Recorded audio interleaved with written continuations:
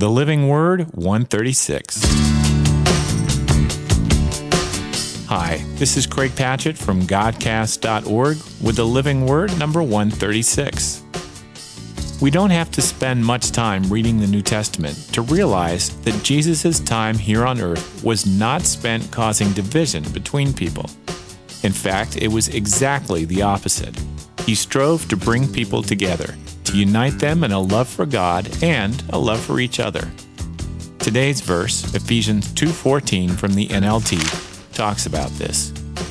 Christ himself has made peace between us Jews and you Gentiles by making us all one people. He has broken down the wall of hostility that used to separate us.